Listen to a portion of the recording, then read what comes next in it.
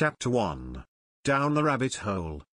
Alice was beginning to get very tired of sitting by her sister on the bank, and of having nothing to do. Once or twice she had peeped into the book her sister was reading, but it had no pictures or conversations in it, and what is the use of a book, thought Alice, without pictures or conversations?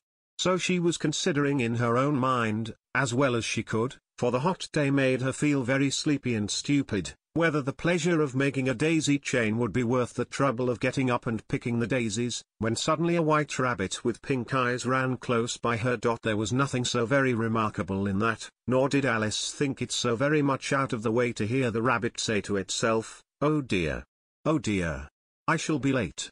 When she thought it over afterwards, it occurred to her that she ought to have wondered at this, but at the time it all seemed quite natural. But when the rabbit actually took a watch out of its waistcoat pocket, and looked at it, and then hurried on, Alice started to her feet, for it flashed across her mind that she had never before seen a rabbit with either a waistcoat pocket, or a watch to take out of it, and burning with curiosity, she ran across the field after it, and fortunately was just in time to see it pop down a large rabbit hole under the hedge. In another moment down went Alice after it, never once considering how in the world she was to get out again. The rabbit hole went straight on like a tunnel for some way, and then dipped suddenly down, so suddenly that Alice had not a moment to think about stopping herself before she found herself falling down a very deep well. Either the well was very deep, or she fell very slowly, for she had plenty of time as she went down to look about her and to wonder what was going to happen next. First, she tried to look down and make out what she was coming to, but it was too dark to see anything. Then she looked at the sides of the well, and noticed that they were filled with cupboards and bookshelves. Here and there she saw maps and pictures hung upon pegs. She took down a jar from one of the shelves as she passed. It was labeled orange marmalade, but to her great disappointment it was empty. She did not like to drop the jar for fear of killing somebody, so managed to put it into one of the cupboards as she fell past it. Well, thought Alice to herself, after such a fall as this, I shall think nothing of tumbling downstairs. How brave they'll all think me at home. Why, I wouldn't say anything about it, even if I fell off the top of the house. Which was very likely true. Down, down, down. Would the fall never come to an end? I wonder how many miles I've fallen by this time? She said aloud. I must be getting somewhere near the center of the earth. Let me see, that would be 4,000 miles down, I think. For, you see, Alice had learnt several things of this sort in her lessons in the schoolroom, and though this was not a very good opportunity for showing off her knowledge, as there was no one to listen to her, still it was good practice to say it over. Yes, that's about the right distance, but then I wonder what latitude or longitude I've got to? Alice had no idea what latitude was, or longitude either, but thought they were nice grand words to say. Presently she began again.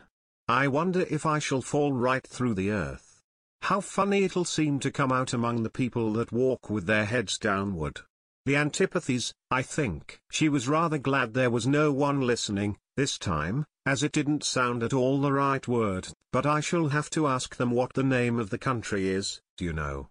Please, ma'am, is this New Zealand or Australia? And she tried to curtsy as she spoke. Fancy curtsying as you're falling through the air. Do you think you could manage it? And what an ignorant little girl she'll think me for asking. No, it'll never do to ask. Perhaps I shall see it written up somewhere. Down, down, down. There was nothing else to do, so Alice soon began talking again. Dinah'll miss me very much tonight, I should think. Dinah was the cat. I hope they'll remember her saucer of milk at tea time. Dinah, my dear, I wish you were down here with me. There are no mice in the air, I'm afraid, but you might catch a bat, and that's very like a mouse, you know. But do cats eat bats, I wonder? And here Alice began to get rather sleepy, and went on saying to herself, in a dreamy sort of way, do cats eat bats? Do cats eat bats? And sometimes, do bats eat cats? For, you see, as she couldn't answer either question, it didn't much matter which way she put it.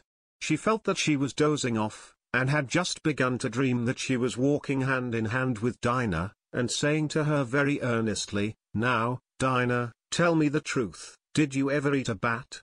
When suddenly, thump, thump, down she came upon a heap of sticks and dry leaves, and the fall was over. Alice was not a bit hurt, and she jumped up onto her feet in a moment. She looked up, but it was all dark overhead.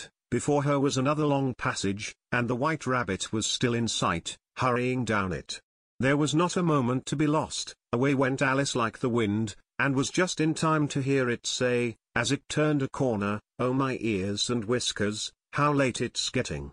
She was close behind it when she turned the corner, but the rabbit was no longer to be seen. She found herself in a long, low hall, which was lit up by a row of lamps hanging from the roof. There were doors all round the hall, but they were all locked, and when Alice had been all the way down one side and up the other, trying every door, she walked sadly down the middle, wondering how she was ever to get out again. Suddenly she came upon a little three-legged table, all made of solid glass. There was nothing on it except a tiny golden key, and Alice's first thought was that it might belong to one of the doors of the hall. But, alas! Either the locks were too large, or the key was too small, but at any rate it would not open any of them. However, on the second time round, she came upon a low curtain she had not noticed before, and behind it was a little door about 15 inches high. She tried the little golden key in the lock, and to her great delight it fitted. Alice opened the door and found that it led into a small passage, not much larger than a rat hole. She knelt down and looked along the passage into the loveliest garden you ever saw.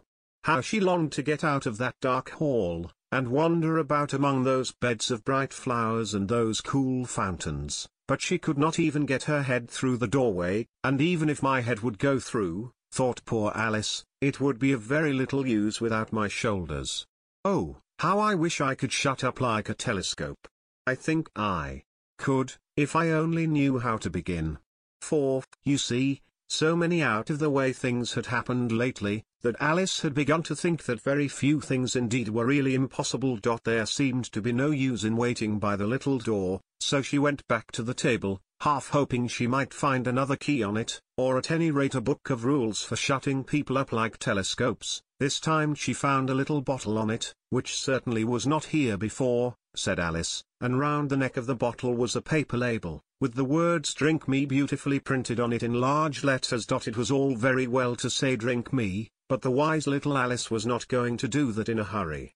"No, I'll look first," she said, "and see whether it's marked poison or not," for she had read several nice little histories about children who had got burnt, and eaten up by wild beasts and other unpleasant things, all because they would not remember the simple rules their friends had taught them, such as, that a red-hot poker will burn you if you hold it too long, and that if you cut your finger very deeply with a knife, it usually bleeds, and she had never forgotten that, if you drink much from a bottle marked poison, it is almost certain to disagree with you, sooner or later.